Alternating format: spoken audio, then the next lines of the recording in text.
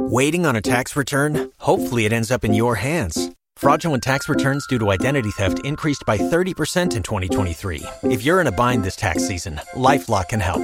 Our U.S.-based restoration specialists are experts dedicated to helping solve your identity theft issues. And all LifeLock plans are backed by the $1 Million Protection Package. So we'll reimburse you up to the limits of your plan if you lose money due to identity theft.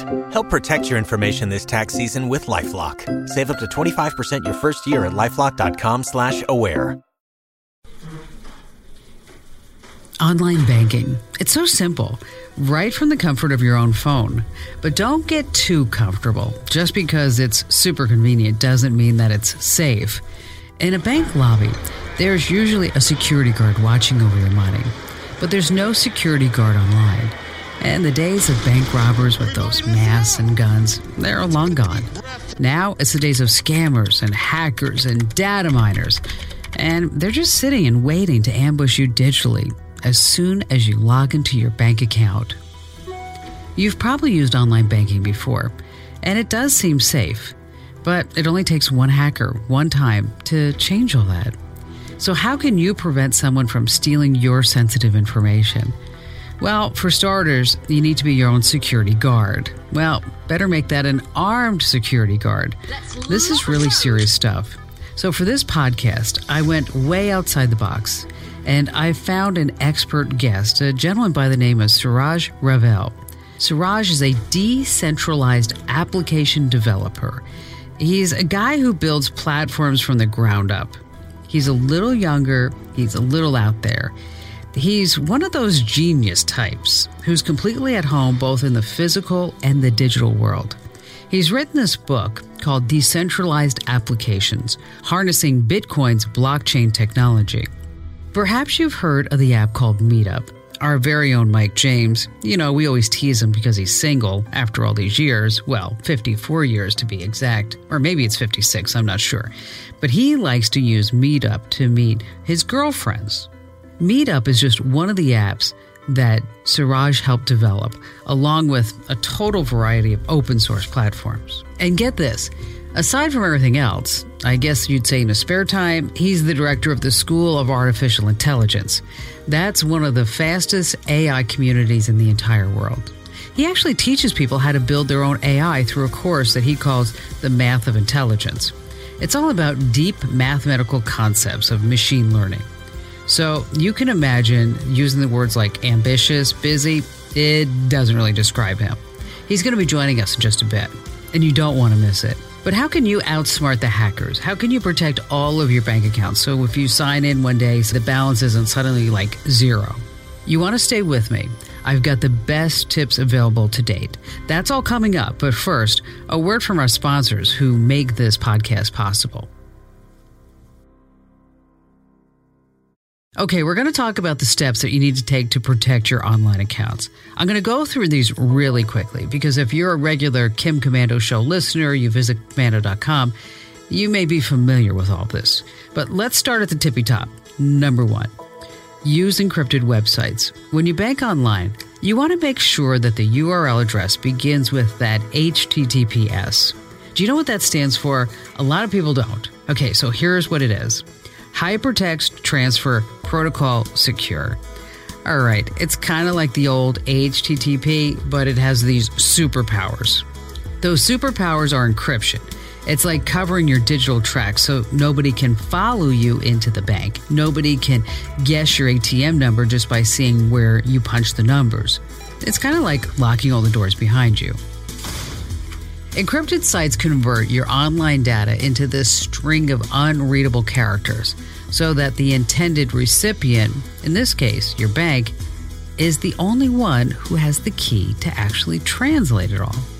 So if a hacker tries to steal your data, they're going to have a really tough time because it's encrypted. Now, another way to tell if a website's protected is to look for the padlock symbol at the beginning of the web address bar. If there's an exclamation point or anything else up there, you better examine the site before doing anything. It could be perfectly safe, but your browser isn't as convinced as you are. Speaking of browsers, number 2, try using a more secure web browser when you access your online accounts. Malware bugs have this nasty habit of invading browsers such as Internet Explorer. A lot of people are still using it for some reason because they say, oh, we don't like Edge. And if you're using either one, you might want to check out Google Chrome. It has sort of a watchdog built into it. Another secure browser is Firefox. If you haven't tried that one, you really should. I've used it for so many years. Tip number 3 is really important. If you're using public Wi-Fi to do anything financially related, a hacker can intercept the data that you send. Public Wi-Fi is inherently an unsecure network. Anyone can log in with a password, say from a coffee shop. For the price of a cup of coffee, hackers get the public password and they prey on some poor soul who doesn't know any better. So if you're in a pinch and you have to check your bank account, do yourself a favor. Hook up to your cell phone. That's right, use your cell phone provider's network. Maybe your cell phone's mobile hotspot with a password that you create, or better yet, a VPN. If you're not familiar with a VPN, or maybe you think you are, let's go through it just real quickly. VPN stands for Virtual Private Network. It's an effective, inexpensive way to conceal your personal data by masking your IP address and your browsing history. The VPN does this by building a kind of so-called private tunnel between you and the server, and through that tunnel is the only place that your data can travel. It never actually touches your home computer. So, say you live in Colorado, where it's nice and cool, and you work for a company that's blazing hot in Arizona, and we're not talking just about the temperature. You could probably use that company's VPN. The sensitive data is protected by the company's server, and therefore it won't be lost if you get hacked or your hard drive crashes. It gets kind of techy and complicated, but it's still really cool and user-friendly.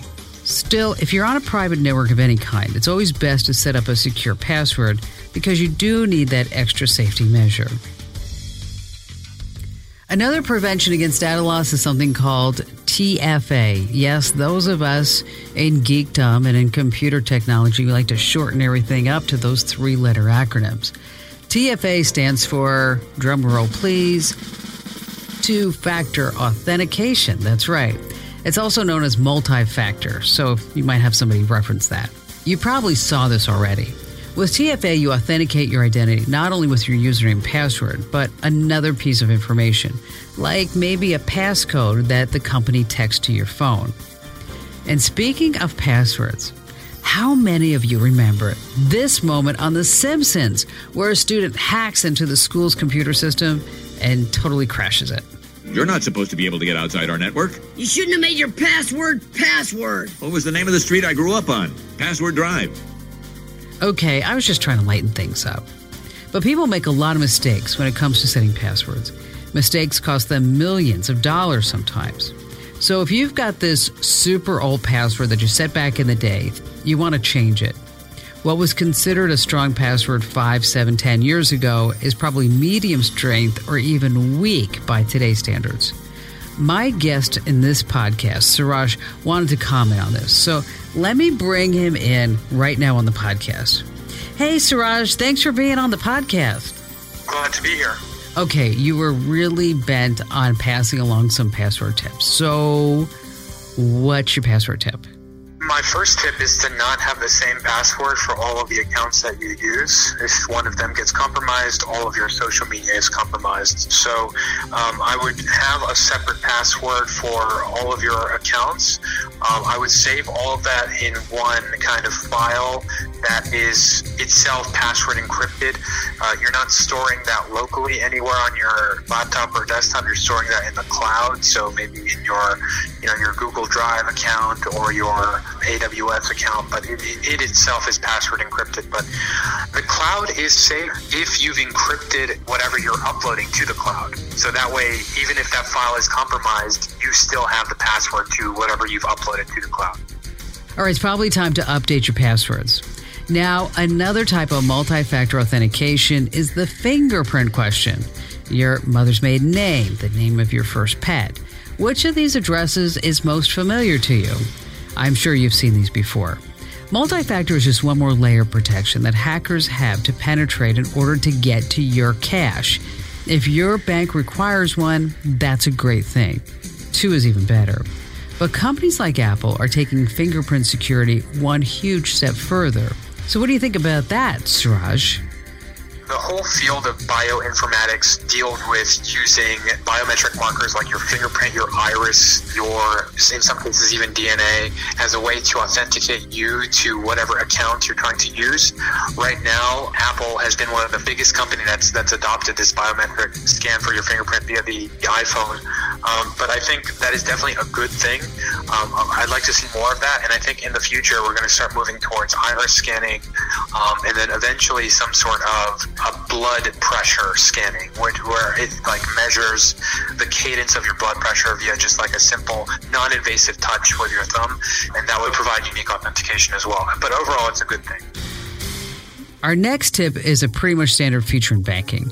I'm talking about the alert system. Banks are totally willing to send you a warning any single time there's a suspicious activity on your account. You can usually set your own level of suspicion, and your bank will alert you. I know, sometimes these alerts, it just feels like noise, it's clutter, and you may be tempted to ignore them. But just glance over them before you actually trash them. Remember, it only takes one small fraudulent transaction to open the floodgates. And let me tell you how. Stefanina Foreman is a financial specialist with the U.S. Navy. She told us how a $1 charge can allow an online thief to go on a major shopping spree at your expense. The new thing with the hackers is when they scam your information, they'll send a charge through for under $1. A lot of people may see that on their statement and just disregard it or blow it off. What happens is once that charge goes through, it tells them that the account is open and active, and then they begin to make other purchases, large dollar amount purchases. Now, there are some people who never worry about a breach. They figure, hey, I'll get an alert if there's just weird activity on my account. Then there are those who check their balance every single day. Nothing gets by them. If a sneaky little unexplained $1 or $3 bank charge pops up, they're going to see it. Now, in reality, we're all busy. So at least once a week, just check your statements. And using your own two eyes is still the best way to check for any fraudulent transactions on your accounts. Now, some of you have moved from cards and banks to Bitcoin, Ethereum, and other forms of cryptocurrency. I actually wrote a book about this. You can find it over at shop.komando.com if you're interested. But let's talk to Suraj again. Suraj, do you really think that Bitcoin is, I guess you'd say, safe? Right now, I wouldn't call blockchain technology safe. I wouldn't use the word safe to describe it. I would use the word volatile, high-risk investment. I'd use the phrase, the ability to have a bank account if you cannot have a bank account otherwise. That's what's given to you, right? So I'm talking about these developed countries like, Kenya, developing countries like Kenya and India. If you don't feel like you can trust your local bank authorities with your money, Bitcoin allows you to open a bank account in a way that doesn't require a bunch of paperwork. You just open a bank account and it's on your phone. So in terms of safe, it's safer than a corrupt bank, but it is not safer than, say, a very well-established bank like JP Morgan Chase or ING, etc. But yeah, security as a service is something that a bank provides. And right now, the closest thing that the blockchain world has to that is Coinbase.com. I also checked in with a world-renowned technologist and one of the most respected experts in Bitcoin. Coming up, we're going to tell you what to watch out for and how to stay protected.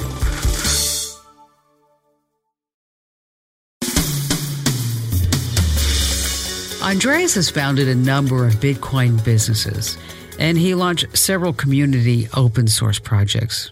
He has his own podcast. It's called Let's Talk Bitcoin, as you might expect. He's got a couple of books, Mastering Bitcoin, The Internet of Money. He was actually a guest on one of my Bitcoin podcasts before.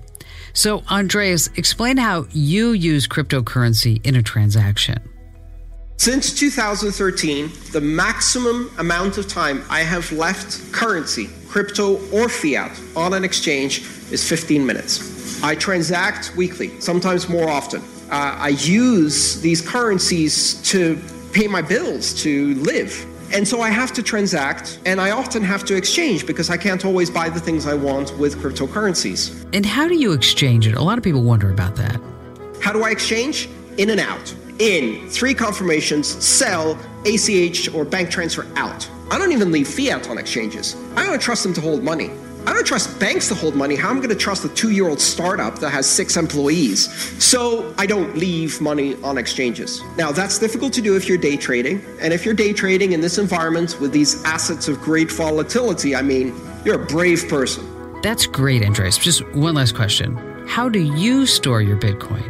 Think of it as warm or hot to cold, all the way down to deep freeze. On the cold side, I have a small amount of Bitcoin that I hold in deep cold storage. That means that they're held on keys that are not instantiated on any device, that exist in such a way that they're encrypted with a memorized passphrase, which I have also communicated to people who might become my heirs so that they don't get lost with me. And that's cold storage. Then I have an intermediate tier, which is on a hardware wallet, actually several hardware wallets. Again, pin protected, passphrase protected, backed up with mnemonic phrases. And then I go to the warm tier, right? I have a small amount of operating cash that I use for my businesses to pay subcontractors, et cetera, et cetera. Those are in multi-signature or multi-signature, multi-factor wallets, in which case I'm the only party, but I have several devices that need to sign independently in order to exercise a transaction. And finally, I have my hot wallet, which is in my back pocket and is at the moment mycelium. And I never keep on my hot wallet more than I'm comfortable keeping in cash in my physical wallet as fiat. What Suraj and Andreas said really sticks in my head. We're talking about Bitcoin, blockchain. The environment is not completely safe. It's not backed by any government or any bank. It's very, very volatile. It comes with risk, which leads us back to this whole open source platforms. Suraj's area of expertise is this, and it's really important for you to know some things about this. Open source software, in case you've never heard before, it has source code, which has been made available to the public. So anyone can inspect it, modify it, enhance it. Bitcoin, some people say, is truly open source because it was also designed by the public. Nobody owns or controls Bitcoin. Everyone can take part in the development. Bitcoin operates on peer-to-peer technology. There's no central authority, as I mentioned, and there is no bank. The only entity managing transactions and issuing Bitcoins is the network itself. There are a lot of positive aspects to open source. Because you have a lot of cooks in the kitchen, you get input on security. You have developers, students, and programmers all contributing. They like to call it something called the open source way. It's kind of a code of ethics. It's, I guess you should say, a lifestyle. The open source way is this willingness to share, to collaborate with others in ways that are transparent. There are no clicks.